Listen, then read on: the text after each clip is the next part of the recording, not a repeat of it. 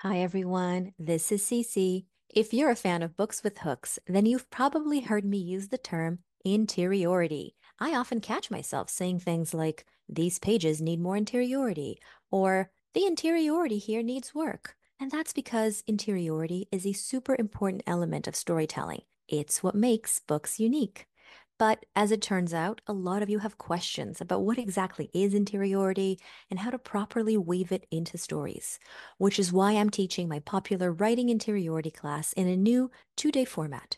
We'll meet on Thursday, June 6th at 8 p.m. via Zoom to cover all things interiority, including the difference between interiority and emotions, how interiority is different from telling, how to leverage interiority into plot points, how to strike a balance between interiority and mystery, and more.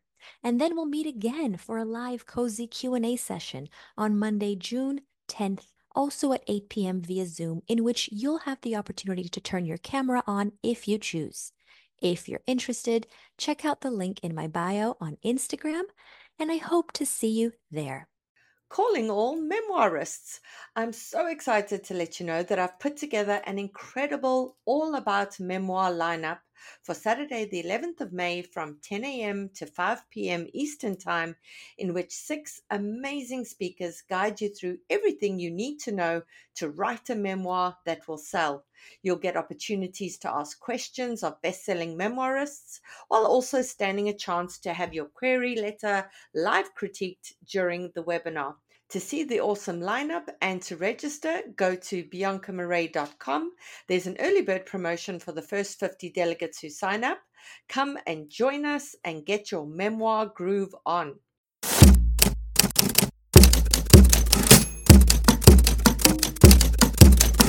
Hi there, and welcome to our show, The Shit No One Tells You About Writing. I'm Bianca Marais, and I'm joined by Carly Waters and Cece Lira from PS Literary Agency. We'll be kicking off today's episode with our usual Books with Hooks segment, after which we'll go to today's guest. Before we begin today's episode, I just want to let everybody know who's out in Ontario and surrounds that I will be a part of the Alice Munro Festival of the Short Story from June 2nd to June 4th. Now, the festival is inspired by one of the greatest storytellers of our time, Alice Munro, and it takes place across Huron County and features workshops, author readings, presentations, performances, and a short story contest. I will be doing a masterclass there on Sunday the 4th, as well as being on a few author panels. I hope to see you there, and if you want to get tickets, go to alicemunrofestival.ca.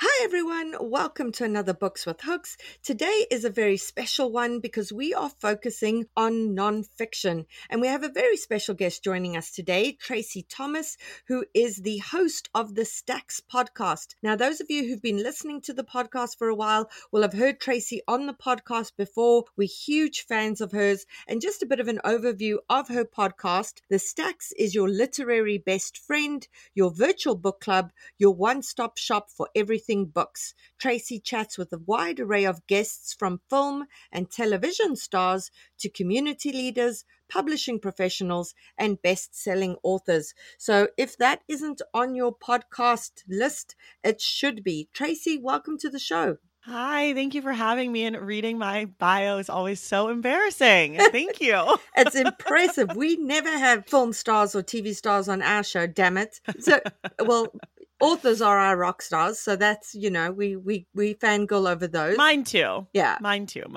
So Tracy, before we begin, will you just tell us why you chose nonfiction as the genre you wanted to focus on today? I know it's a genre you really enjoy. Generally, the books that really speak to me and make me excited are nonfiction. So I thought doing nonfiction would be fun. You know what? It is amazing how much you learn and how discerning you become by reading a particular genre. Mhm. When this is the genre that you love, you know what works, you know what doesn't work. And sometimes just articulating it helps you hone in on why that is. So for our listeners, we got 3 queries today. Carly, Cece, and Tracy are each going to read one. They will start off by discussing it, but each is going to chime in on all of the submissions. So you're getting a whole bunch of opinions today, which is always awesome. Carly, will you kick us off with the first query?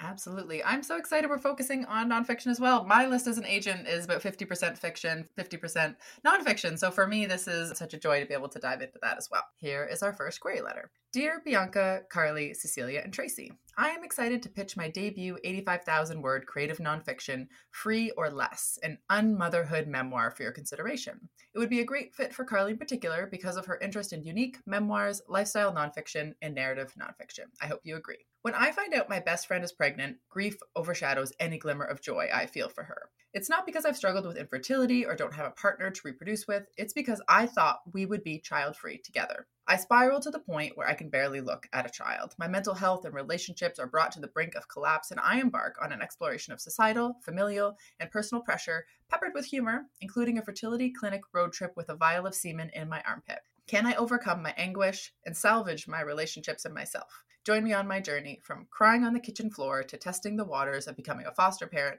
to hosting a controversial no kids allowed wedding as I attempt to answer the question, is an existence without children free or less? The topic of being child-free by choice is an emerging trend in the wake of Roe versus Wade and Chelsea Handler's recent viral video, A Day in the Life of a Childless Woman. Bodily and reproductive autonomy have never been more important, and personal stories about the political and societal realities are crucial in moving the narrative forward. My story shares similarities with Sheila Hadi's autofiction Motherhood, but in a more accessible plot-driven format. There are also parallels with Nell Frizzell's memoir, The Panic Years, which explores her reckoning with the question of children, although ultimately she decides to become a mother. Now that I have fully embraced my decision and reluctantly accepted those of my loved ones, I happily live in Dartmouth, Nova Scotia with my husband and 2 dogs. I enjoy all the free time a child-free existence creates, reading, writing, cycling, and skiing. I want to thank you for your time and consideration. Please find a list of keywords in my first 5 pages attached. Should you like to read more, don't hesitate to contact me.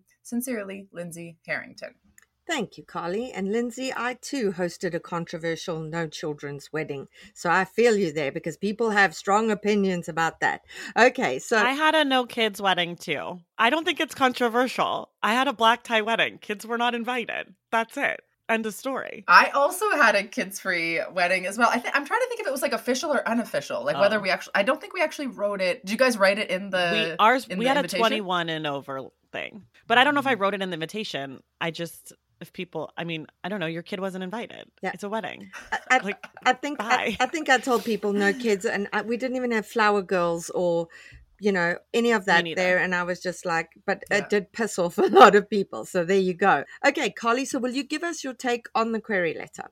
Absolutely. All right. So this is incredibly interesting. So this is a topic I personally just find incredibly fascinating. Obviously, I love it when things like happen there's plot happening here and it's not solely reflections. That's one of the things I really, really love. So in terms of the actual query letter, I think we could probably do a little bit more with the comps. I wanted to refer you to a great comp, which is a book edited by Megan Daum. It's called Selfish, Shallow, and Self-Absorbed, 16 Writers on the Decision Not to Have Kids. And so this is a really great comp that I would probably recommend putting in place of the Chelsea Handler reference. I just feel like focusing on book comps is just more useful because I do feel like we have had a lot of conversation in the zeitgeist and obviously in the news and in feminist culture around this topic. So I'm just wondering if you're already preaching to the choir because we already know that this is a topic. So I don't know. I worry when we're spending kind of that precious real estate in the query letter on telling us something we already know, whether we actually need to have it in here. So I would probably just paragraphs 3 and 4, just try to bring that together and focus on comps. That's my take, but I'm curious what everybody else thinks. I really agree with that, actually. It's sort of, to me, is like, okay, if you're sending me this letter and you want me to work with you, you have to already have assumed that I'm on the same page with you in some way. And so to me, I was like, okay, I get it. You didn't want to have kids. I don't need the whole, like, how this is positioned because I'm a smart person who you're interested in working with. The other thing that stuck out to me is that I am approaching this obviously slightly different, but the title of the book as she has it, I wish it was in there a few more times of her book because I couldn't remember what it was called. And I think that like that should be something that sticks in my brain so that I'm like, oh, right, this one. Like when I got to the end, I was like, what was the name of this one again? Like, even if it's not the final title, whatever you think the title should be, I think you should have it in the beginning and the end at the very least. Awesome, Tracy. Thank you. Cece, was there anything you wanted to add to that? I just want to say that I also really love that essay collection. And another good comp for you might be Women Without Kids, The Revolutionary Rise of an Unsung Sisterhood. It came out not too long ago, and I don't know how it's doing. So obviously check that out. But it does have an interesting angle to it. Child free, I am child free, for example. So it's something that I very much understand as a human being. There's a difference between being interested in a subject and wanting to read someone's personal journey on that subject. And I always feel like a jerk when I say this because I'm always like, oh, I'm not necessarily interested in your story. But the truth is that not all humans are necessarily interested in every other story out there. You have to make me curious. And I wasn't curious to see what was going to happen based on the way you're framing it. I'm sure there's lots of curiosity inducing things that happened in your life. It's going to be up to you to flesh that out and bring that to the surface and really try to hook me, right? Because I want to be curious. I want to be hooked by your story. Thank you, Cece. Okay, Carly, let's go to the rest of it. Okay, so we have a summary coming up of our opening pages. We are with our main character. She is on the phone with her best friend. The best friend says, I'm pregnant. Then our main character kind of spirals out of control. She's feeling all of her feelings about her reaction to her best friend's news. Then we find out that the best friend is actually at the hospital and there's some kind of complications potentially with the pregnancy and she's really scared. So the two best friends stay on the phone with each other kind of to coach each other through because this is during COVID and there wasn't support partners allowed in the hospital. So they're on the phone with each other, but this is a lot of introspection about how our main character feels about the journey that they're going on. And then we learn a little bit about kind of the backstory of their friendship, but mostly it's just her reacting to her best friend's news. Okay, so my question here ties into what Cece says on the podcast all the time, that if you can surprise the reader in the opening chapter, you're kind of grabbing them, and having your best friend respond in a negative way to this kind of news, to me, would be surprising. So does it surprise in a way that grabs the reader? Is it doing the heavy lifting it needs to do? So I'm not going to speak for Cece, but I think Cece's going to say yes, because it is out of character from what we imagine somebody and the way that they would react for their best friend. So I really liked it in the sense of, so the best friend says, I'm pregnant. And then there's a couple lines and it says, staring at the dirty grout lines between the chipped tiles. And I was like, that's exactly the type of thing that Cece would tell them to do, right? It's like you're focusing on the specificity of like, this moment is so overwhelming and yet they're staring at something like immovable because they just need to focus on something while they're dealing with this really heavy news. So to me, it felt very real life. So yeah, I think it passes Cece's check, but I will let Cece speak. Okay, Cece, what did you think? Okay, so this is all true. I really like that we were immersed in scene. I really like that we were inside her head. I liked all these things because it's me and because apparently I can't stop giving people notes. I think two things. One, the emotional calibration felt off. She got the news that her friend is pregnant, okay? And immediately her thought was, Ronnie is on a train I will never board on her way to a destination where I will never live. Motherhood. First of all, great writing.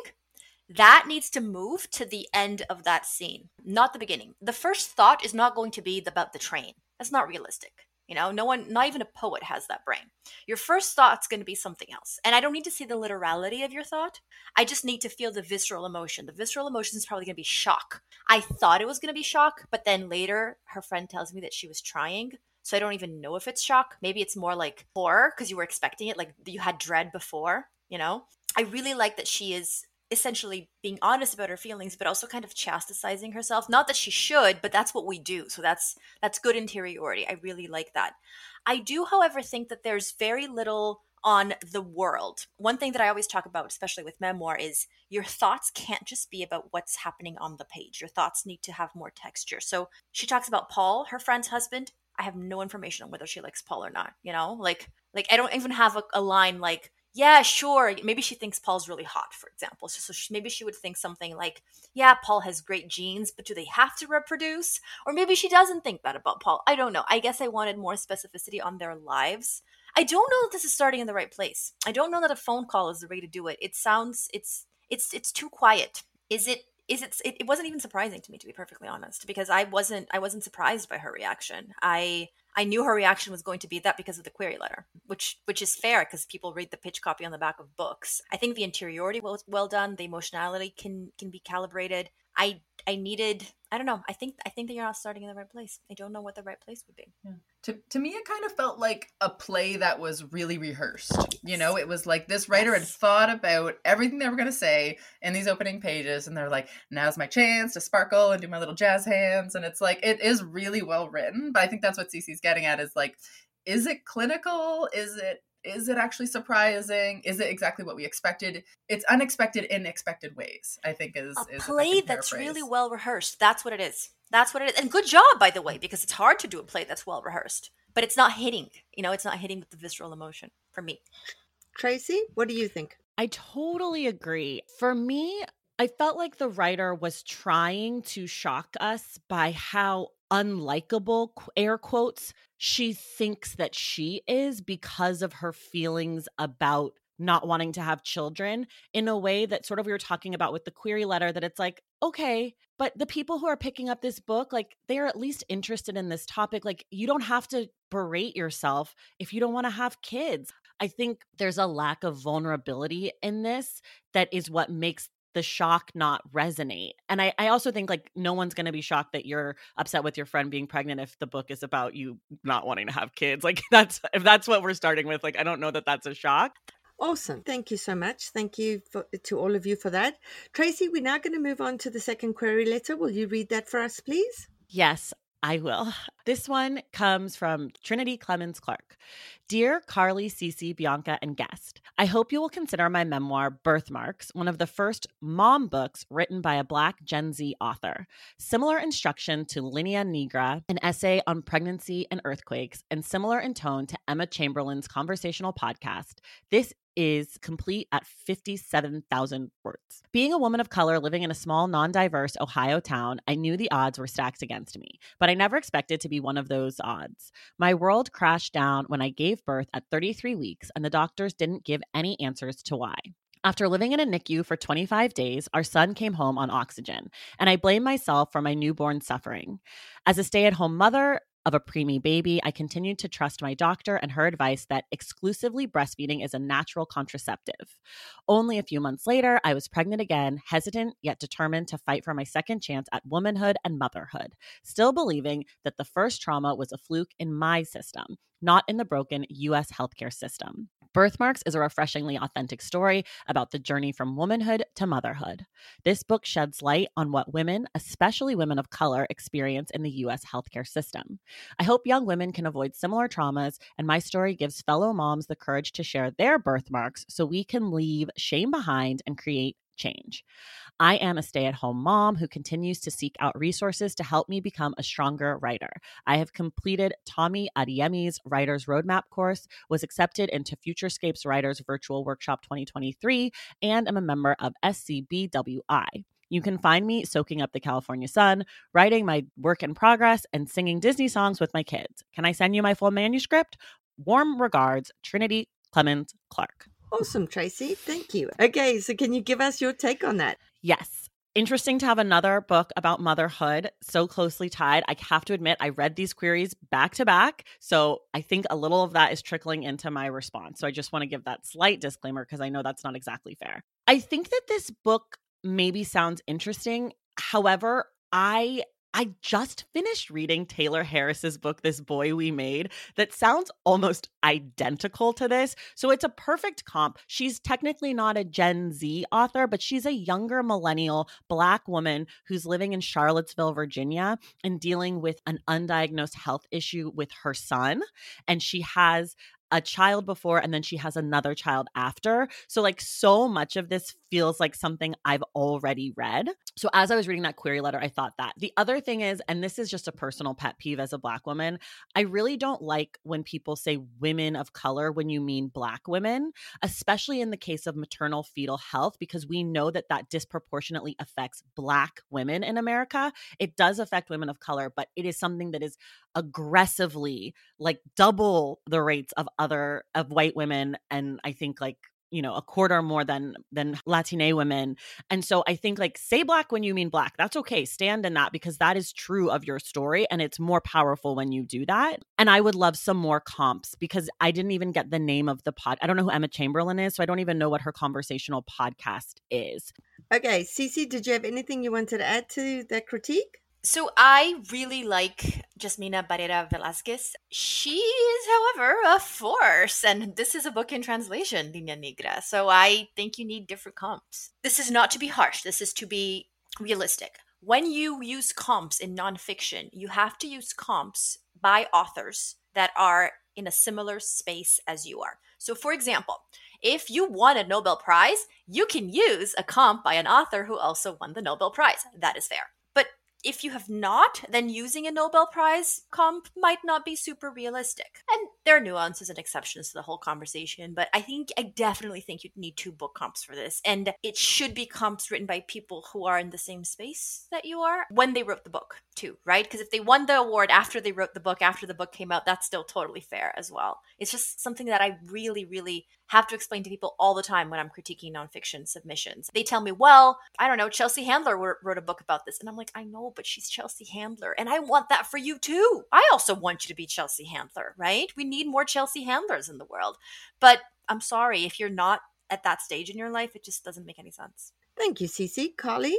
Yeah, it's so funny having 2 motherhood projects back to back. So obviously, like, that's infusing the conversation. I feel I have so many mixed feelings about books about motherhood. I like to work on them. I like to read them as a consumer, and yet, again, how are we moving the conversation forward is always my first question. With this one, her being a Black Gen Z author, I'm like, awesome. We do not have enough books by Black Gen Z authors. Love it. You know, we have a lot of books by white moms. Too many, if you ask me, right? So I think I love that this person is trying to move into that space, and I just think that's awesome. I worry about all these books about motherhood again if we're not moving the conversation forward. So I think, again, this is just my agent brain working here. But if this book is going to, because I made a note here, like how much like data and research are we going to put into this, right? Because we know that there's going to be some information about the health and the preemie and the NICU stuff. I'm like, if this is going to be like what we call Memoir Plus, and if you don't know about Memoir Plus, take Lee Stein's course on Memoir Plus because it's great. But that's kind of a way to infuse a bit more like narrative or reporting or journalism. And again, moving the conversation forward, having some kind of touch points for kind of future press and publicity. You know, I'm trying to think down the line, right? Like, how does this book make a real impact and a real difference? And those are some of the things on my mind. But I think we need a lot more books by Black Gen Z mothers, and I really hope that we can move more into that space because I've read enough white mom books. Thank you, Carly. Tracy, will you give our listeners an indication of what was in those opening pages? Yeah. So it starts with our writer and her husband talking, and he's telling her that she's pregnant, and she's like, I'm not pregnant. And then she goes and like runs an errand or something, and then she gets some pregnancy tests, and then she's pregnant. And that's pretty much where this ends. Okay, so what was your take on that as an opener? I don't think it was strong for me because I think the whole like peeing on a pregnancy stick and then being surprised and then showing like setting up a little scene for your husband to be like, we're pregnant that's a sentence for me. That's not 5 pages. Or like that's a paragraph at most. We've just seen it so many times in television, on Instagram, in books. Like to me, it was just a little like pedestrian. I don't know if that's the right word, but it's just a common, maybe. I don't know. So for me, I would have liked to just like start there. I'm pregnant. Whoa. Peed on 2 sticks. And then let's get into the story a little bit. What makes it special? And to the Gen Z point, nothing in the query letter besides that one sentence or in the first pages let me know how this woman was a Gen Z mom. There was nothing about it that rang different than she could have been a boomer mom for all I know, given she peed on 2 pregnancy sticks, didn't think she was pregnant and found out she was. Like there was nothing that said that she was Black either. There was nothing that said to me, this is a different version of the same story. It just read like the exact same story. So yeah. Awesome, Tracy. Thank you. Carly, your take? All right. I feel like there's such a juxtaposition happening here, and I don't know if it's intentional. So I'm gonna poll you guys and see if you guys think this is intentional. So we have the husband saying, I'm telling you, Earn slurped his cereal milk, you're pregnant.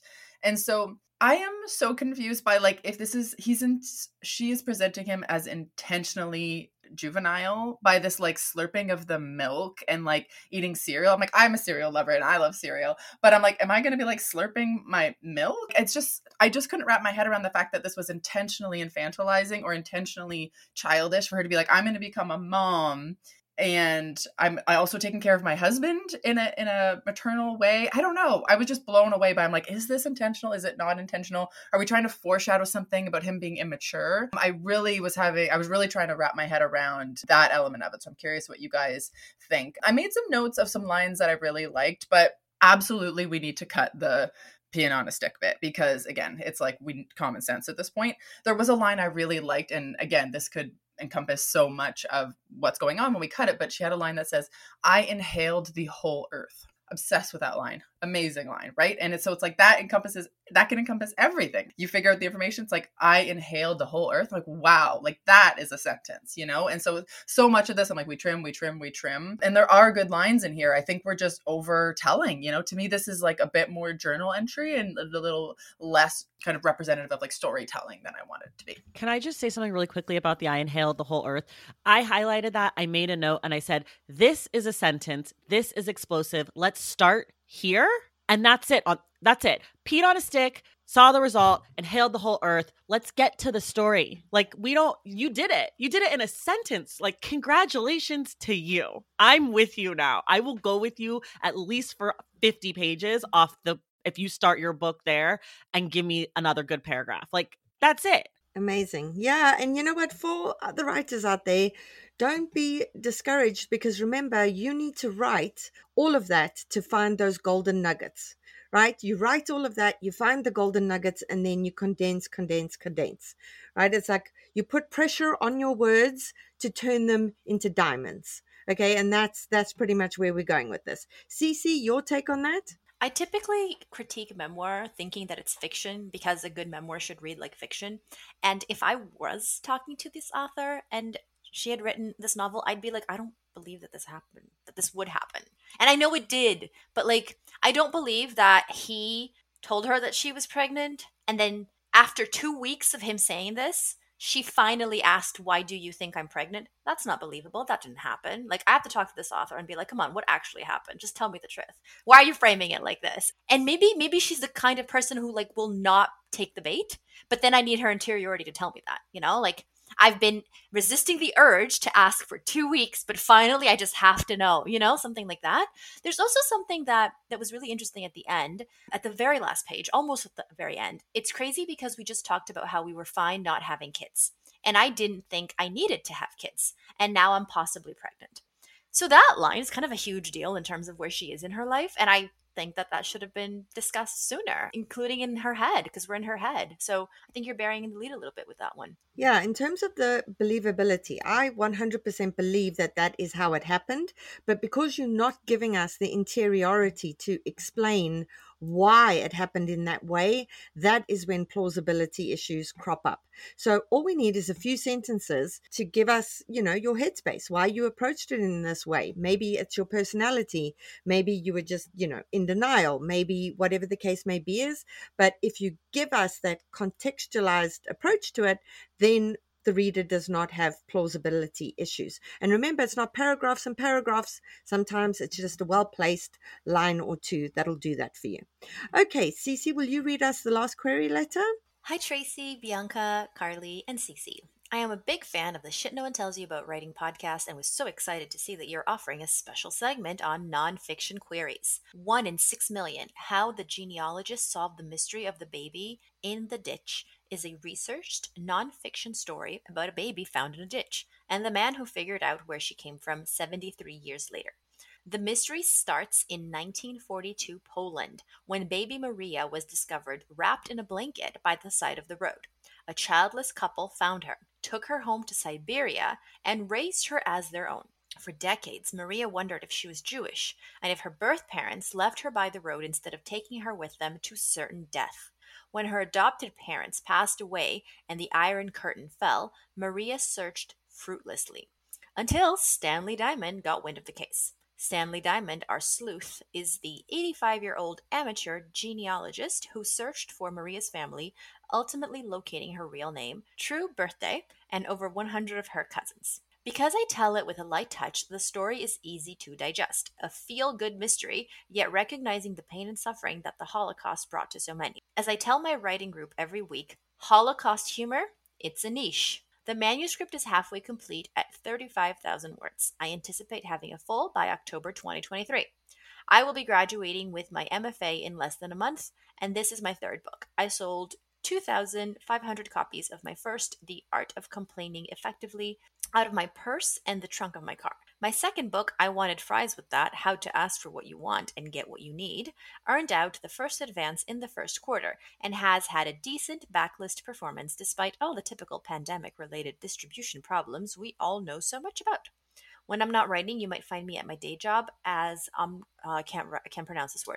At my day job at Concordia University, spending time with my husband or one of my 3 grown kids, or feeding my beta fish, Psycho. Ooh, fun name.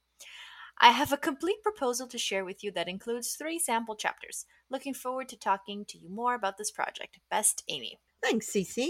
Okay, what was your take on that? This is our only non-memoir, right? So there's a lot to discuss in terms of what the expectations are with narrative nonfiction. First, I think you should be more specific about the genre. I'm supposing it is narrative nonfiction. You tell me. We definitely need comps. Like we definitely need comps. So go out and find those. Call our line if you're in need of help. I guess I was curious when Maria started searching how old she was. I think that's an easy thing to include. Maria at the age of X starts searching. It's a detail, but I was curious. The hook is very interesting. I do wonder if there is room for an entire book. This is something that is a huge challenge with nonfiction. You have to justify why something's going to be a full book and not a really cool article or a really cool podcast or a really cool essay or I don't know, something else. I don't know that I see enough for a book, and it doesn't mean that there isn't. It just means that I'm not quite sure. I would definitely keep reading to see the overview because I would be curious. You will not need the full manuscript if this is nonfiction. So you're saying it's halfway complete and you expect to have the full complete. You can do that if you want, but it will be sold on proposal. So you should be working on your proposal. That's I think what I would focus on, right? Like summarizing every chapter that you're going to write, author bio, target audience. And then I think my final note, which might be, in my opinion, the one that at least I was most curious about is, with nonfiction, part of what we expect to understand is, why are you the right person to write this book? Like, why you? And this is not a challenge. This is a curiosity. Like, I am curious. Why you? Tell us why you. And there wasn't anything on that, and I'd really like to know. What original research have you done on the subject? Who have you spoken to? Why is this near and dear to your heart? Why you? This is something that I don't think anyone who represents nonfiction wouldn't be asking. So, yeah. Thank you, Cece. Okay, Tracy. I have to tack on to that. Yeah, because I think that's a really important point. Why you? But especially when you're saying that your book is Holocaust humor. I am Jewish, and that was very moment for me. And when you're sending something out into the world and you don't necessarily know who's reading it, maybe it is Holocaust humor, maybe it is a niche, maybe it's funny, but that to me was very off-putting. And you don't want to be doing something like that without knowing who your audience is necessarily. And so I think the why you would maybe make sense of that line, because I don't know you. And so I don't know that I think the Holocaust is funny. So you have to tell me why you could find humor in that and how you could find humor in that. And that's going to come from maybe something in your background, because it's definitely a moment as you're reading through that query letter. I also said that I need comps. I also feel like with Holocaust stories, my question is always, why are we telling this story? Why now? Because there are so many Holocaust stories, and there are so many stories of people whose families were separated and who weren't able to connect with their families or were. And so I wonder why this story, why now? Again, why you? And then the other thing that I said was that I maybe this is again my not writer brain, the whole paragraph about all of the things that you've written and the sentence, all of the COVID of it all and whatever, I think that could be tightened up, because I'm much more interested in the why this story, why you, what is it, the who, what, where, when, and why of this book is far more interesting. Of course, keep in that you've written other things, but I don't need a whole jokey moment on it too. Thank you, Tracy. Okay, Carly. All right, I'm going to start at the top. So I find this title incredibly tough. The Mystery of the Baby in the Ditch. I'm going to be honest with you. Not a lot of people are going to pick it up based on that title. That's a really tough title. I honestly thought the baby was dead. I thought I was reading a book about a dead baby, and like, yeah, I'm like, you got to prepare people for that, right? So I don't really find out until a few lines later, almost a couple paragraphs later, that this child was found, not only just left in it, but the baby was found. Hooray. I was like, oh my God, I can breathe again. Thank God. So that was very important to me to know about what was going to happen to this baby. You know, I almost feel like this could potentially be positioned as true crime if we're looking for angles and approaches, right? Most importantly is, why are you the one telling this story? That's the biggest thing here. Because I can see this as a whole book if you are inserting yourself into the narrative of like, how did you find Stanley Diamond? How did you find this story? How did you decide, and what's going on in terms of, again, we need character arcs for everybody, linear arcs for everybody. So how did you kind of come into the story and learn to tell it? How is this affecting you?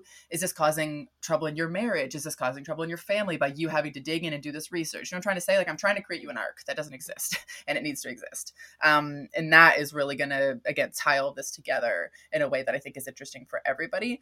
The line about, for decades, Maria wondered if she was Jewish, if her birth parents left her by the road instead of taking her with them to a certain death. I was like, wow, holy shit, that's really, really powerful and sad and emotional. So I can see how like this could be a real roller coaster of a book.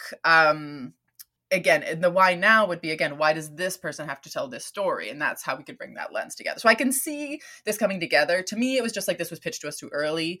Not only are they writing this whole book, I have a feeling they're writing this whole book to figure out what this book is. And really in nonfiction, we don't need to do that. We need to write a proposal to figure out what this book is. And then you go off and write the book because you're making changes based on an agent or an editor and how they're going to shape this and pull it all together. So I feel like we're just in the exploratory stage, which is fine. But again, just a teensy bit too early for us to be able to help, I think, in a way that could be useful. We're also missing the comps. And again, like if you're going off and writing a whole book, you're going to mirror the structure after something. So even if we don't have an exact comp, we need a tonal comp, we need a structure comp. And I would also say, lastly, you're apologizing for your sales. You're apologizing twice. You're apologizing kind of for like selling them kind of out of your purse/trunk, and then you're apologizing for COVID. So no apologizing about sales. That needs to be trimmed right out. Thank you, Carly. Okay, Cece, what was in the rest of it? So this is, I think, the second time that we've reviewed an overview. So an overview is not something that the reader will read. Usually we're reviewing first pages, which is just like us walking inside a Barnes and Nobles and picking up a book and starting to read the book, right? Like this is different. The overview is something for the agent, for the acquisitions editor, for the sales team. It's supposed to tell us what this book is about, why now, why you, what's the paradigm shift, all that good stuff. And this starts in scene. It starts with the reader being prompted to imagine Maria's mother having to leave her, having to do this incredibly difficult thing is an understatement. And then it shifts to, but Stanley is going to fix it. Not fix it, sorry. Stanley is going to come to the rescue, I suppose, and solve the mystery. And we have a little bit of Stanley's background. And then on page 3, it starts kind of reading like an overview more. We have a line like 1 in 6 million follows Stanley's quest to uncover Maria's true identity. Then it starts sounding a little bit more like an overview. So essentially that is what happens. We get an overview of the book. Okay, Cece, and your take on that? My first note is you have got to get this down to 3 pages. It's not that an overview can't be 5 pages. It can, but you don't need the 5 pages here. I promise you don't. I know you think you do, but I promise you don't, because there's a lot of detail that you are not wasting, because that's not the word, but you're misplacing. We don't need to see your beautiful, beautiful storytelling ways in the overview. Save that for the sample chapter. The sample chapter is going to shine. We're going to be so excited to be reading the sample chapter. So that's my first note. My second note is, and this is a matter of taste, the humor for me didn't land. I will give you an example. There's a mention about how Stanley is an unknown hero, like the man who invented the car windshield wipers or the woman who invented the wet Swiffer mop.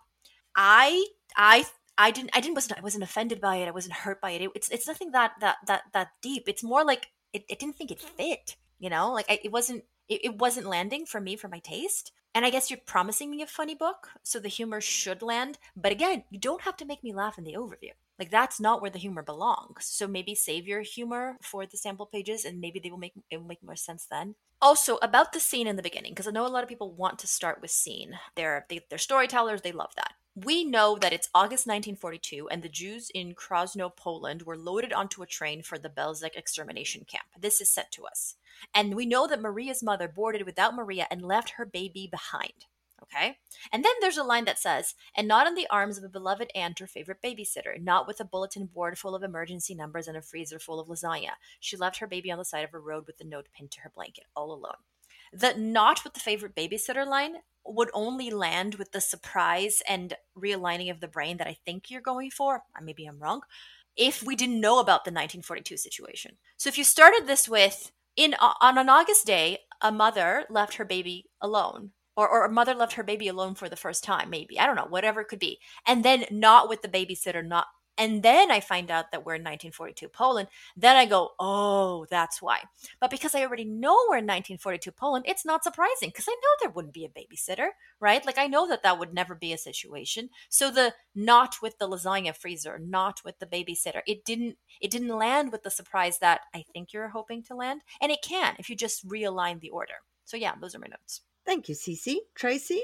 Cece's so spot on. I think that what I can say is still that there's too many tonal shifts in this. This should be, if this is your overview, I don't think you need a scene and an explanation and a this and a that. I think you have to just decide this is how I'm pitching the overview of this book and just give it to me straight, because the switching back and forth, even if you know it's an overview, it still feels like a lot to kind of pull off in such a short amount of space. You know, there were a lot of lines that jumped out at me as just like a little too cute by half for me. Like the lasagna thing again didn't land for me. There's a line about like, and where was the dad? And I'm like, well, I don't know. Had he already been taken away? Like, I don't know that we can be mad at the dad for not being there. Like, this is the scene that you have us sitting in is sort of like, we're not talking about an absentee father. We're talking about the Holocaust, you know? So like those little lines that I think are supposed to be maybe jokey or cute or funny, I don't know that they're reading like that out of context of the book. So if it's sample pages, maybe we get that sense. But if it's just an overview, maybe you have to leave the jokiness aside for now. Thanks, Tracy. Okay, Carly? All right. So I don't have, too much to add. I agree with everything that everybody has already said. So I'm just going to summarize. I pulled up if anybody's taken my nonfiction webinar course that I've taught, I give you guys a template. So I'm going to read you my template points for the overview. And this is what we should be covering. So number one, platform, leading with platform. We haven't talked too much about platform, even though this is a nonfiction segment. But if this person, for example, wrote an article for the Walrus or Texas Monthly on this topic, right? It could be a launch pad for them to then go and write about this book, go and write this book. So that's something this person might want to think about. Next point is why this book? We talked about that. Why now? We talked about that. Why are you the right author to write it? And this is the piece that I still don't know, is what is your connection to this heritage? What is your connection to this story? How did you stumble across it? That's a big thing for me. My next point is, what does the market say about this topic right now? Is there a gap? Tell us quickly how you will access it, but save the big details for later. And so we don't even have a lot of comps here, anything from, Holocaust or, Jewish family reuniting type of comps. Like we don't have any of those comps. So this is a big, the whole gap in the market piece is a huge thing that's missing here. Paradigm shift, Cece mentioned that, but really it's this concept of, I'll break it down for you, that readers go into the book thinking X and they leave the book thinking Y. And if this author is going to be a character in this book, they need to then take that arc as well. And they also need to have an arc like that. So those are the main points that I want this person to focus on. And everybody listening, if you are going to be writing an overview for a nonfiction proposal, those are your points. Thank you so much. Right. So Tracy, thank you so much for joining us as a special guest today. We really, really appreciated your input. Carly and Cece, as per usual, thank you so much for your consideration of this. And now it's time to go to today's guest. We just registered my youngest kid for kindergarten. I cannot believe it. One of the tricky things about my kids being in French immersion school and not having French as a language myself is I'm honestly worried about how I'm going to assist with homework as they get bigger. They're young now, but I see it coming. We are honestly so lucky, though, to live in a city that's bilingual, and we have bilingual friends and francophone friends. So I know it's going to be easy for our kids to pick it up. Me, on the other hand, I am worried about me. I grew up somewhere where French class was not taken seriously, and now I have to make up the difference. And that's where Rosetta Stone comes in. As the most trusted language learning program available on desktop or as an app, it really immerses you in the language you want to learn. Rosetta Stone teaches through immersion, which is a proven way to learn a language. Instead of memorizing and drilling vocabulary words, you learn by matching audio from native speakers to visuals, reading stories, participating in dialogues, and other practical language skills to fast track your ability to communicate fluently. There are no English translations in the product. You're honestly getting trained to listen, speak, read, write, and think in your new language, which is what everybody wants. Rosetta Stone users especially love the speech recognition feature. As you practice speaking, Rosetta Stone uses advanced voice recognition technology to match your audio, the audio from native speakers, and then give you feedback on how well you're pronunciating the words so you can really hone those pronunciations. It offers 25 languages from Spanish, French, Italian, German, Chinese, Korean, Japanese, even Dutch, Arabic, and Polish. This is the best language program because they have been an expert in the language learning field for 30 years and used by millions. Thousands of companies and government organizations use Rosetta Stone to support language training online. Of all the apps, Rosetta Stone uses the best speech recognition technology, so it compares your sound waves to those of a native speaker for better feedback to improve. They have a patented speech recognition engine called True Accent, which is built into the program. As you practice speaking, you'll get feedback on how well you're pronouncing words. The other language learning apps use speech recognition to detect what you said, but Rosetta Stone tells you how well you said it compared to native speakers. It's like having a personal trainer for your accent. Think about the cost of a 1-month language course. Think about the cost of 1-hour private tutoring sessions. With Rosetta Stone, you enjoy lifetime membership and accessibility on desktop or app. We have a special offer for you guys. That's 50% off. That's a lifetime access to 25 language courses on Rosetta Stone for 50% off. This is a steal. Do not put off learning that language. There is no better time than right now to get started. For a very limited time, the Shit No One Tells You About Writing listeners can get Rosetta Stone's lifetime membership for 50% off. We want you guys to go visit rosettastone.com/today. That's 50% off unlimited access to 25 language courses for the rest of your life. Redeem your 50% off at rosettastone.com/today today. Are you looking for beta readers, some of whom might potentially become writing group members down the line? Are you wanting to be matched up with those writing in a similar genre or time zone so they can critique your work as you critique theirs at the same time? Your manuscript doesn't have to be complete to sign up for this 3,000-word evaluation. This particular matchup will be open to registrations from now until the 2nd of June, with the matchup emails going out on the 3rd of June. For more information and to register, go to biancamarais.com, look for the beta reader matchup page, and please spread the word. The more writers we have signed up, the better the matches will be. Are you ready to finish the exact book you've always wanted to write on exactly your own terms? The Mindset to Finish Your Book is a 9-month personalized one-on-one coaching series where you'll learn to trust your writer brain, claim your creative vision, and become a leader in your own life. You'll learn the most transformative tools of life coaching and how to apply them to your life as a writer. Because you and your book are not a closed system. You, your book, your partner, your children, your day job, your agent, your editor, and your health are an ecosystem, and we need to nurture all of these relationships for you to thrive. Learn more and download your free workbook at mindsettofinishyourbook.org. Through this guide, you will learn how to fall back in love with your creative vision the very next time you sit down to write. Today's guest is a writer and editor who runs the company WordLift. When she's not scrutinizing copy, she can be found stocking her free neighborhood library, challenging anyone to a dance-off, or stewing over how Portlandia stole all of her jokes. She's hard at work on her next novel, Champions for Breakfast, which will also be published by Zibby Books. She's a corn-fed Nebraska girl who now lives in a quaint New England town with her husband and 2 kids. It's my pleasure to welcome Meg Tady. Meg, welcome to the show. Bianca, thank you so much for having me. This is a really thrilling and surreal experience to be on the show that I have listened to for years. What feels like a full circle moment for me is that you submitted work to us in 2021. We discussed it on the podcast. Prior to that, you were in some of my classes. And so it is thrilling for me to be holding your book in my hand, to know it is coming out, because I know how bloody hard you've worked on this, Meg. That is the thing. You know, the listeners out there, we go, oh, this author's had success, and we see their success, but we don't see all of the many, many drafts, the many versions, all the revisions that go into making a book a success. So can you just talk about that for a second? Yeah, I mean, this book took 8 years, 8 long years. And when I first started it, I did a quick draft and I was like, I'm going to send this to agents and I'm going to rock their world. They're going to receive this manuscript and they're going to like just run out into the hallway, just like, oh my God, she's here. And I heard crickets and I realized I had a lot to learn and it was super humbling. And I think we often just as a culture, we celebrate the success stories and the really overnight success stories that we often are bombarded with. And we don't realize that this is a total grind for most people. And that's what it was for me. And I had to learn a lot along the way. And I turned to you and your podcast for help. And it really was super helpful. Thank you for that, Meg. But honestly, it was you. It was all you. Because here's the thing. I tell people all the time that in my writing classes, I was certainly not the most talented person in those classes, but I was certainly the most stubborn. And I was the most bloody well determined to make sure that I got published. And that's why I worked and worked and worked and revised and worked until I got to the point where I could get it published. And I feel like you've done exactly the same, because so many writers give up along the way.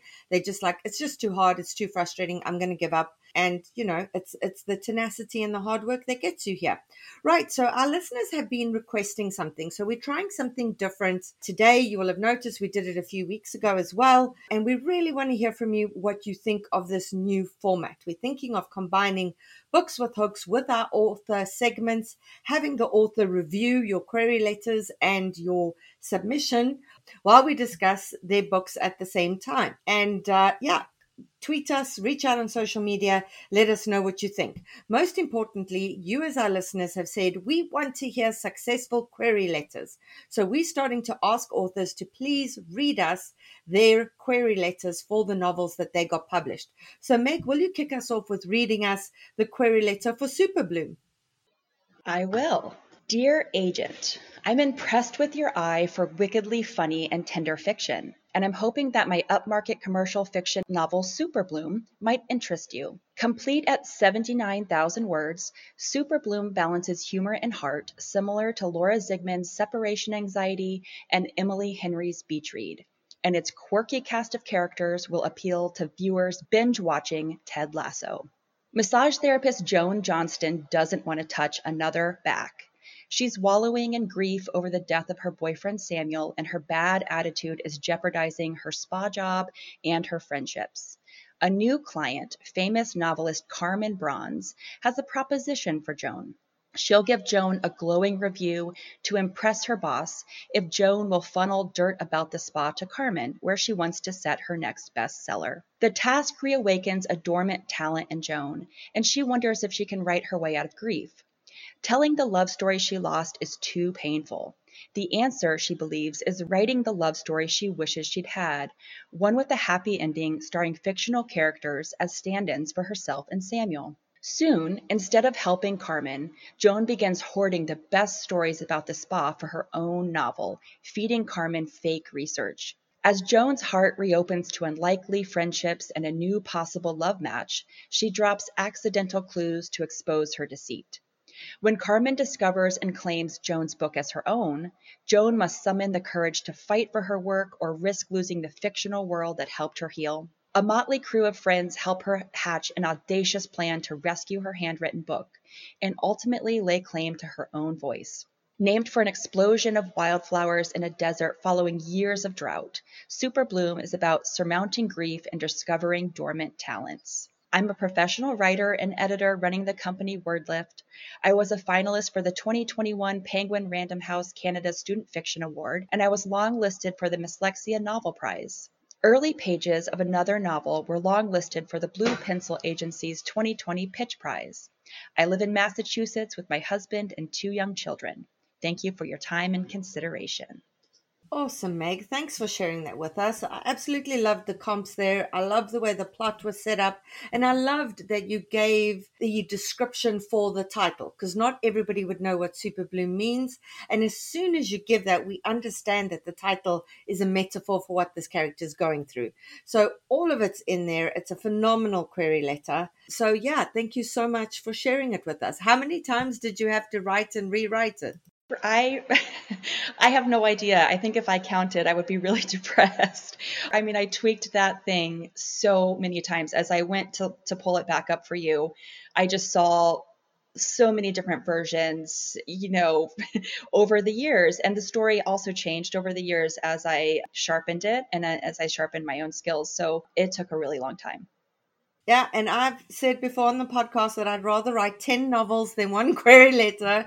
So I feel the pain of authors when it comes to query letters, boy.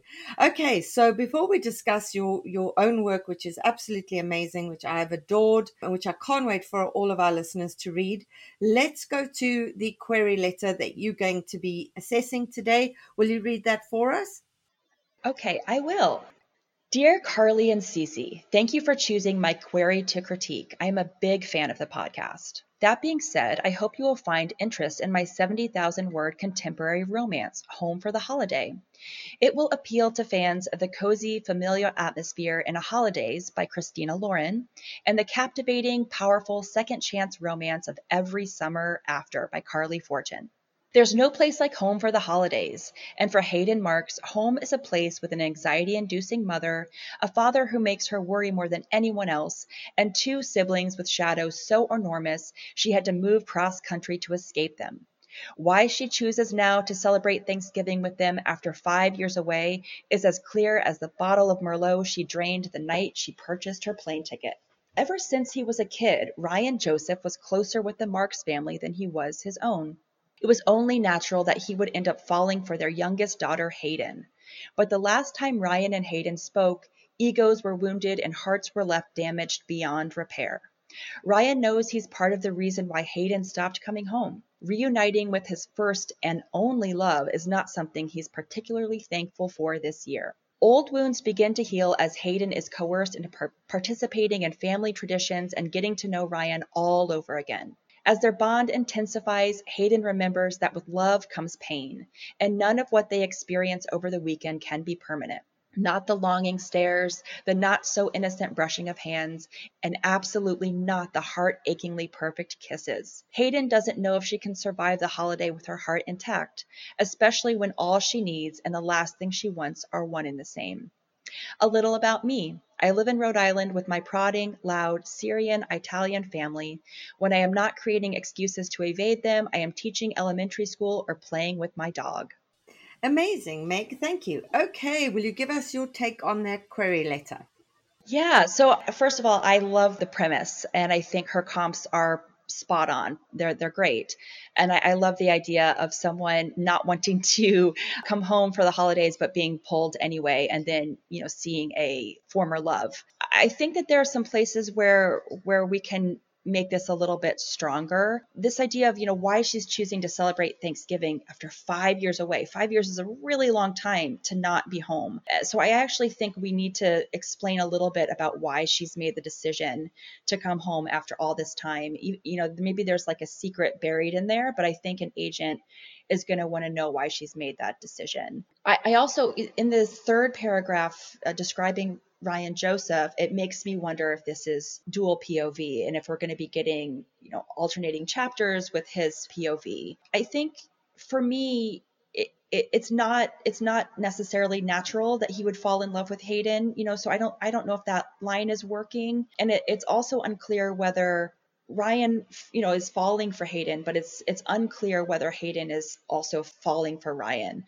So I think she needs to make that a little clearer. Do they have this really passionate, love affair? Does the family know? Do they keep it hidden? What's really going on there? It's also by the fourth paragraph that starts with old wounds begin to heal. We still haven't been told that actually they're both at Thanksgiving together. Unbeknownst to both of them, they've come for this Thanksgiving meal and they're both there. I only know that from the pages. So I think that the author can make that clear right from the get-go, that this setup, I think she can make this, quite easy to understand. The setup is Hayden hasn't been home for a while for whatever reason, and lay out that reason. She gets home to her family who's very annoying, and at Thanksgiving dinner is this person she hasn't seen in years who was a former love of hers who sort of drove her away. So I would just work on just tweaking that and making that much clearer for the agent.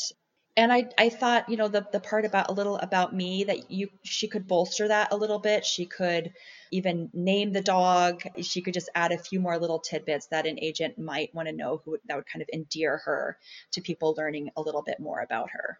Wonderful, Meg. Thank you. What do you think about the stakes? Do you think those are clear enough in the query letter? Do you think those can be upped a bit as well? I definitely think those can be upped a bit. We don't know, what is Hayden possibly losing by coming home? What is it that she's having to run away from? She had to run away from home, but now it seems like she's running away from something from where she lives. So we don't have a real sense of what is hanging in the balance for her, making that decision, home versus home. And we also don't know what's hanging in the balance for her if she starts to fall for Ryan again. And we don't know what's hanging in the balance for Ryan either. The stakes aren't clear.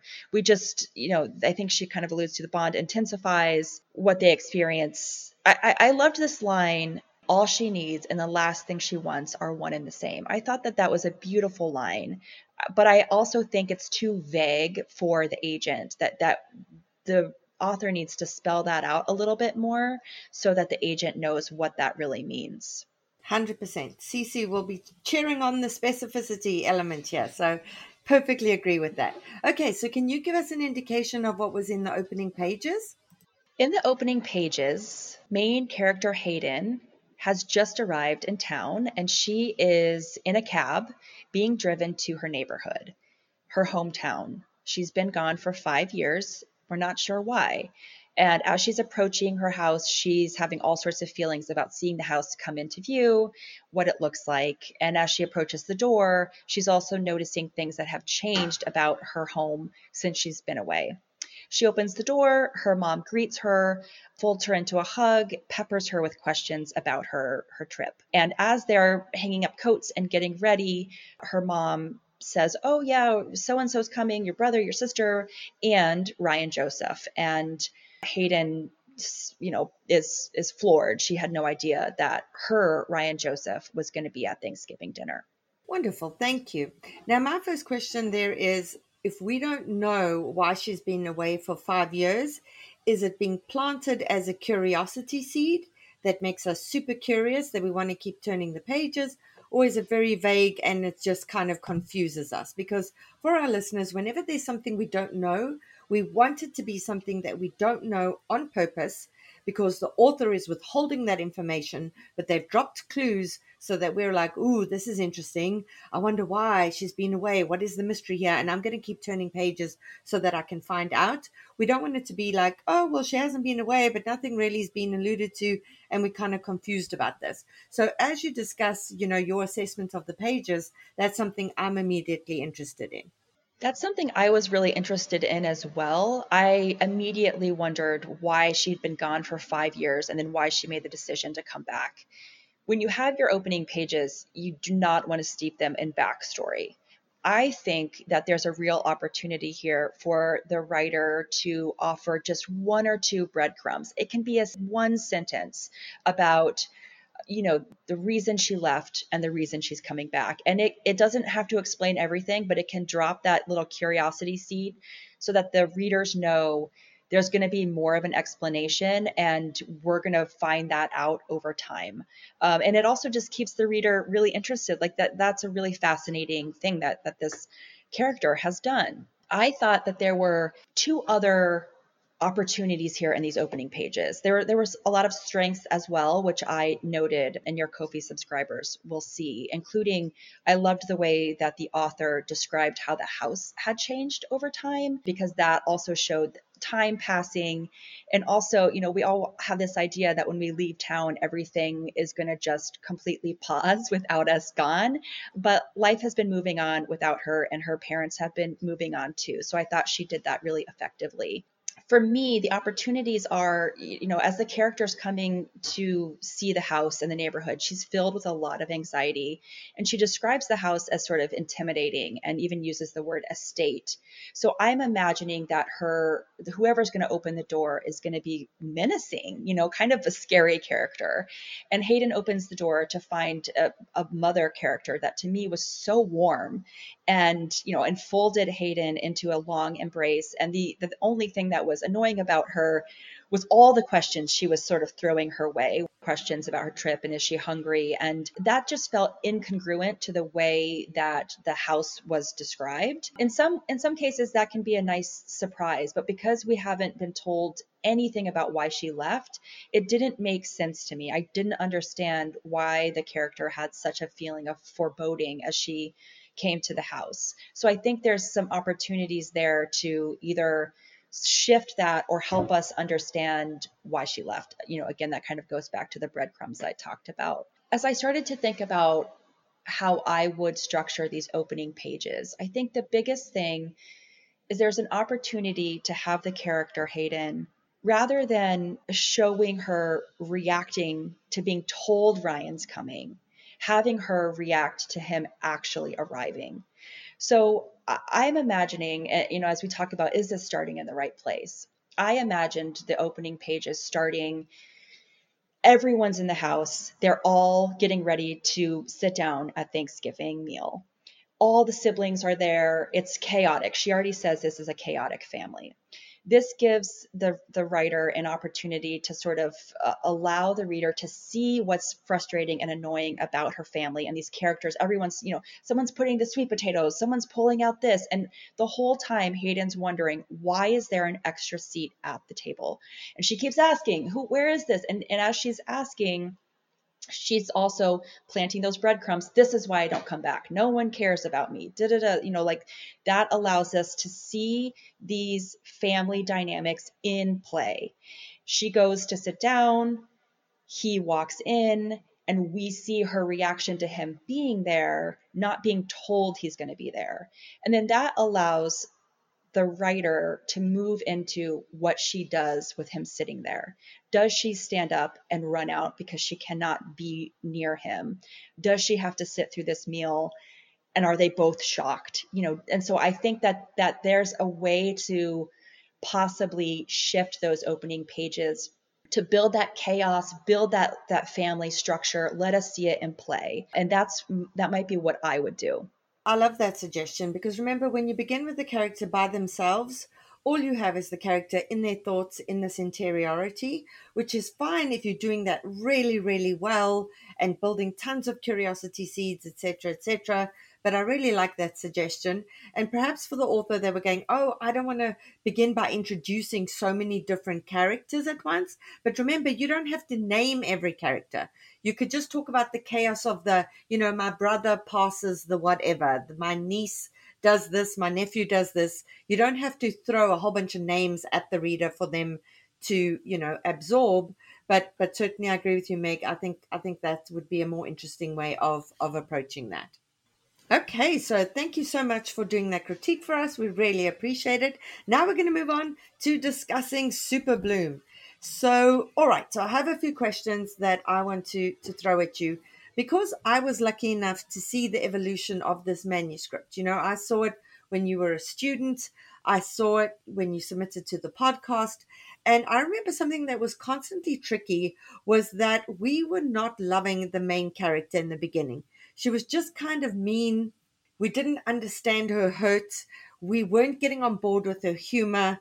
And that was something that was constantly a problem. And in this version, you absolutely nailed it. From the first page, it was just, I found Joan to be funny. I found her to be cynical.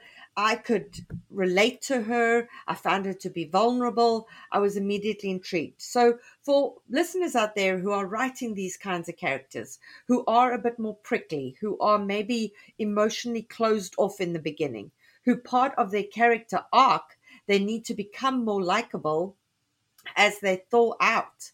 What is your advice to them? How did you approach getting Joan just right from those early drafts to this draft?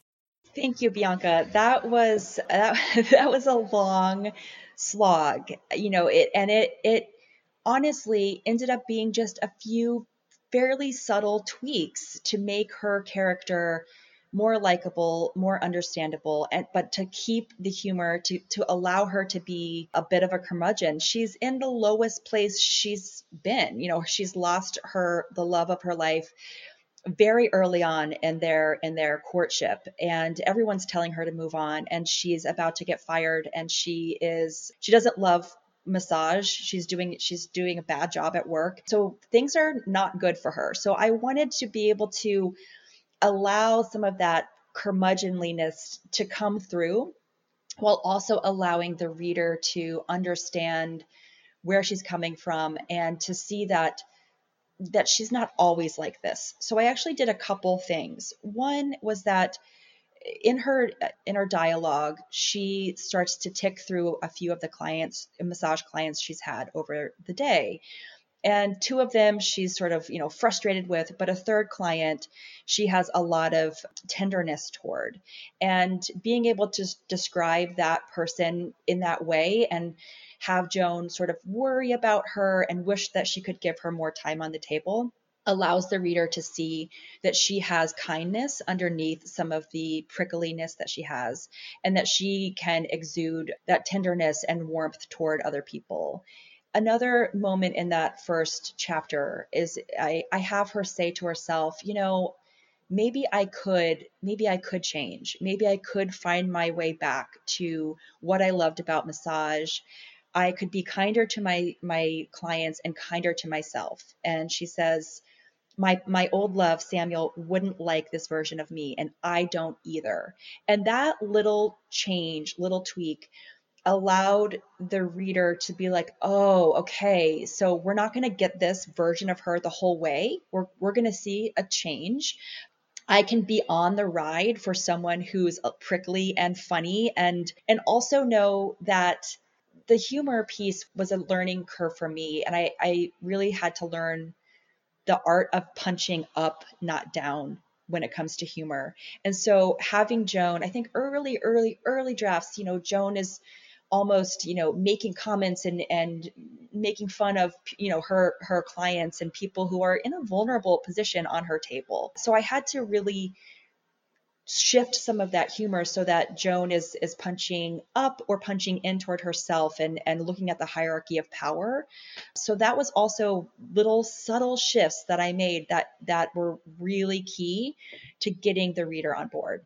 Those were excellent changes. And, as somebody, I hate going for massages, not because I hate, being massaged or because I don't need it, because my muscles are always tense. I love a massage, but I'm always sitting there thinking, what is going through this massage therapist's head when they are having to touch my oiled up body? And I'm going, I would hate this bloody job. So I'm sure they hate this job as well.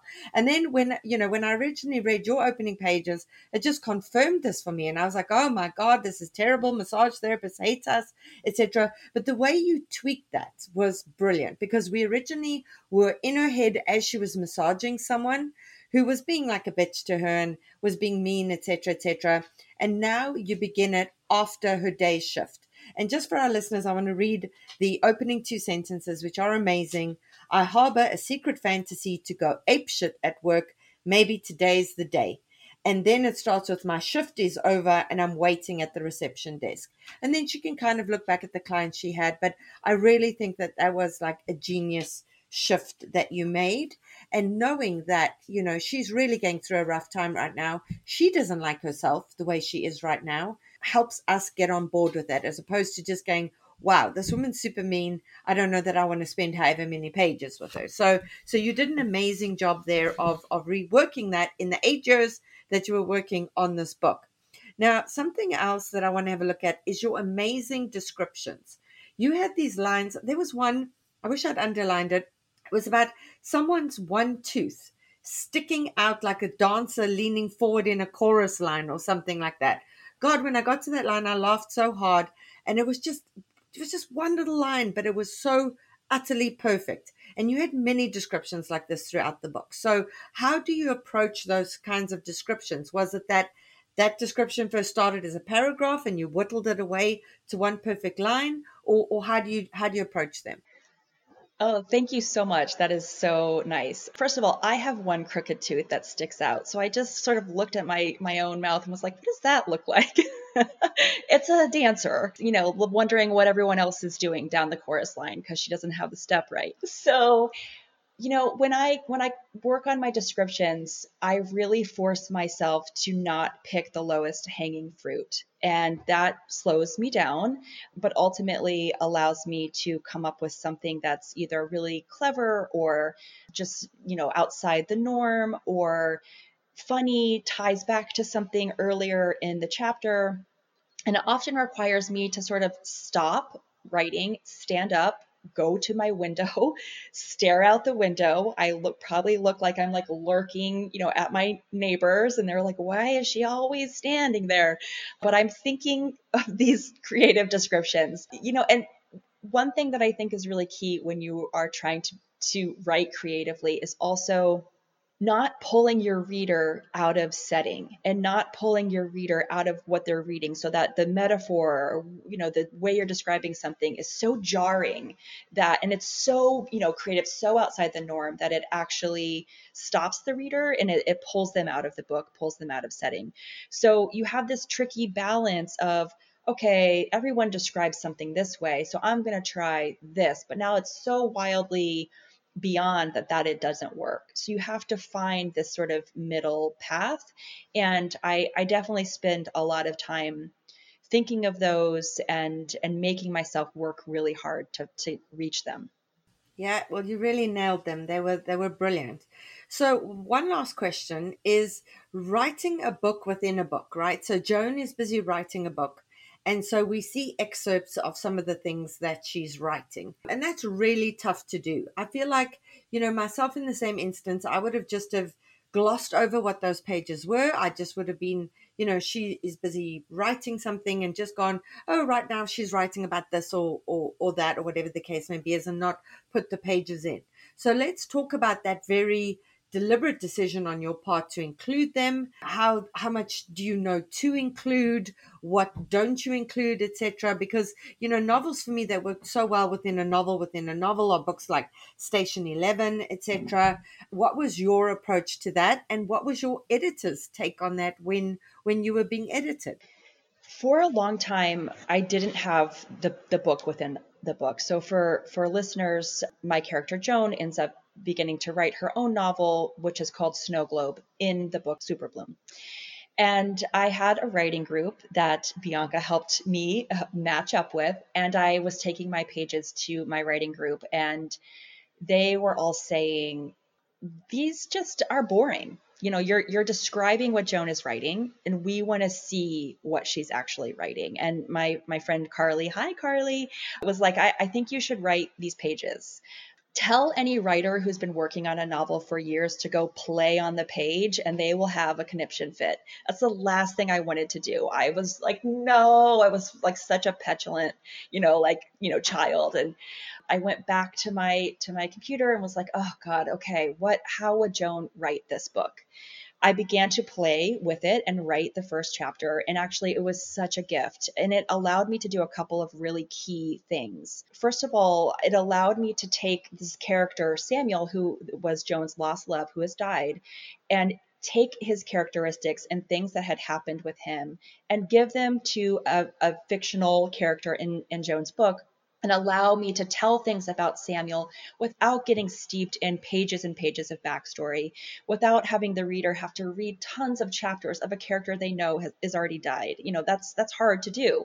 So it allowed me to sort of imbue that into characters that were very much alive and well. It also allowed me to show Joan's chops, what type of writer is she? And those pages are just slightly different than Snow Globe. They have a more romance feel to them. So they allowed me to do that. And I also wanted to use them quite sparingly.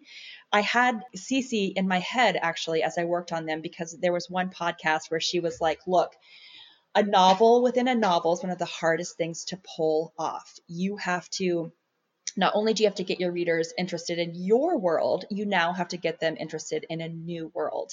And that's often really hard to get readers to buy into. So I knew I was up against quite a bit when I tried this. But I found that I gained so much from it and could move the story forward through these pages that it just seemed like the right choice for me. My editor was all in. She thought this was great. I think we had to tweak a few things. For me, I know that Snow Globe, as I learned so much about the romance genre, I know that Snow Globe doesn't hit all of the specific genre beats of a romance novel. So for like real diehard romance novel readers, they're going to be like, where's the such and such beat? And we talked that through, my editor and I. Do we make sure we hit these beats to be congruent? Ultimately, we found that was going to slow the novel down too much, so we allowed it to sort of live as it was. Yeah, I love that. And for our listeners, that's something important to keep in mind. We've got books like Save the Cat Writes a Novel, and we've got books that teach us the beats for romance novels, etc. But these are only ever suggestions. They're outlines to stick closely to or not. But some stories just don't conform to these kinds of, action beats. In which case, if it doesn't work, use the ones that do work, but make your own as to go along for the rest of them. Before we have to go, Megan, because our time is up and it's been so lovely chatting with you, what I would like to ask you is, I sensed how frustrated you were at many points along this journey because you had been working on this for 8 years. You weren't seeing the results you wanted. Then you get a writing group who's like, change things. And you're like, for the love of dog people, I've already written this so many times. And, there were times that I sensed I was worried that you were going to give up. And yet, you absolutely didn't give up. And here you are, and with an amazing publisher who loves your book, who loves you. It is so amazing to see this book on Instagram, to see everybody talking about it. What is it that kept you going, and what made you refuse to be like, okay, this is just too hard. I'm just going to walk away? That's a great question. And there were lots of days where I considered giving up. And, you have to, at some point, wonder, is this the book that goes in the drawer? And I had started dabbling with early pages of another novel and was bringing my attention to that. And I had to make a really, decision.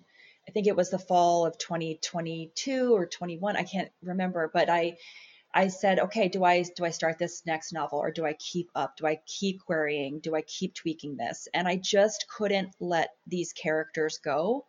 I loved them and I felt such a connection to them, and I really wanted them to see the world and the world to see them. So I just couldn't give up. And I'm so glad that I didn't, because now I'm working on my second novel, and just, the character Joan in my book, it takes a long time for her to sort of discover and say out loud, I want to be an author. I want to be a writer.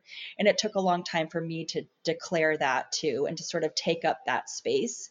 And I think once I did and allowed myself to do that, I couldn't stop, and I couldn't look back. So to anyone out there who's been laboring with this for so long, I completely understand, and also keep going. You often say, Bianca, that it only takes one yes.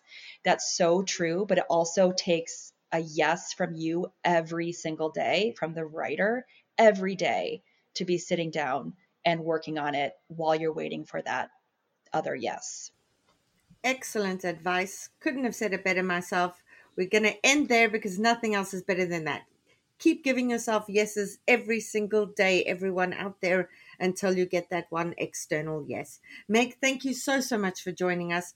For everybody, we're linking to Superbloom on our bookshop.org affiliate page. You buy the book there, you support Meg, you support the podcast, and you support an independent bookstore. Meg, we hope to have you back for book 2. Thank you so much. I'd love that.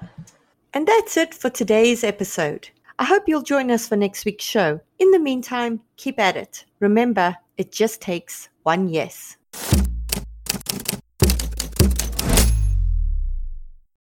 Hi, everyone. This is Cece. If you're a fan of books with hooks, then you've probably heard me use the term interiority. I often catch myself saying things like, these pages need more interiority, or the interiority here needs work. And that's because interiority is a super important element of storytelling. It's what makes books unique. But as it turns out, a lot of you have questions about what exactly is interiority and how to properly weave it into stories, which is why I'm teaching my popular writing interiority class in a new 2-day format. We'll meet on Thursday, June 6th at 8 p.m. via Zoom to cover all things interiority, including the difference between interiority and emotions, how interiority is different from telling, how to leverage interiority into plot points, how to strike a balance between interiority and mystery, and more. And then we'll meet again for a live cozy Q&A session on Monday, June 10th, also at 8 p.m. via Zoom, in which you'll have the opportunity to turn your camera on if you choose. If you're interested, check out the link in my bio on Instagram, and I hope to see you there. Calling all memoirists. I'm so excited to let you know that I've put together an incredible all about memoir lineup for Saturday, the 11th of May from 10 a.m. to 5 p.m. Eastern Time, in which 6 amazing speakers guide you through everything you need to know to write a memoir that will sell. You'll get opportunities to ask questions of best-selling memoirists, while also standing a chance to have your query letter live critiqued during the webinar. To see the awesome lineup and to register, go to biancamarais.com.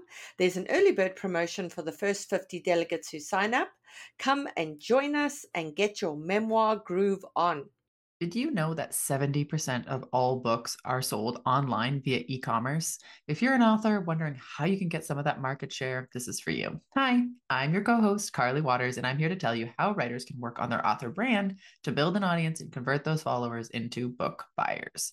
Do you ever wonder why so many authors publish their books and later say they didn't sell as many copies as they wanted? It happens over and over, and it's all over social media. Authors really think it's a them problem, but not always. They really just weren't shown the way. And I don't want you guys to launch a book and show up at book events and have 2 people in the chairs. I have helped clients launch books to the bestseller list for over 15 years. I have now built a 6-module, 10-hour course with all my knowledge, and that will give you the craft and book business information that you won't find anywhere else. And there's an app. Over 100 of you have already joined my new course. And writer Siobhan Moore said, I'm halfway through the course and grieving that I didn't have this information sooner. There's really nowhere else to find it. Worth every penny. Thank you, Siobhan. If you want all that info and everything that will change the course of your writing career, go to carlywaters.com/course to learn more and use discount code POD15 for the month of April at checkout. That's POD, P-O-D 15 at checkout over at carlywaters.com/course. Calling all memoirists. I'm so excited to let you know that I've put together an incredible all about memoir lineup for Saturday, the 11th of May from 10 a.m. to 5 p.m. Eastern Time, in which 6 amazing speakers guide you through everything you need to know to write a memoir that will sell. You'll get opportunities to ask questions of best-selling memoirists, while also standing a chance to have your query letter live critiqued during the webinar. To see the awesome lineup and to register, go to biancamarais.com. There's an early bird promotion for the first 50 delegates who sign up. Come and join us and get your memoir groove on.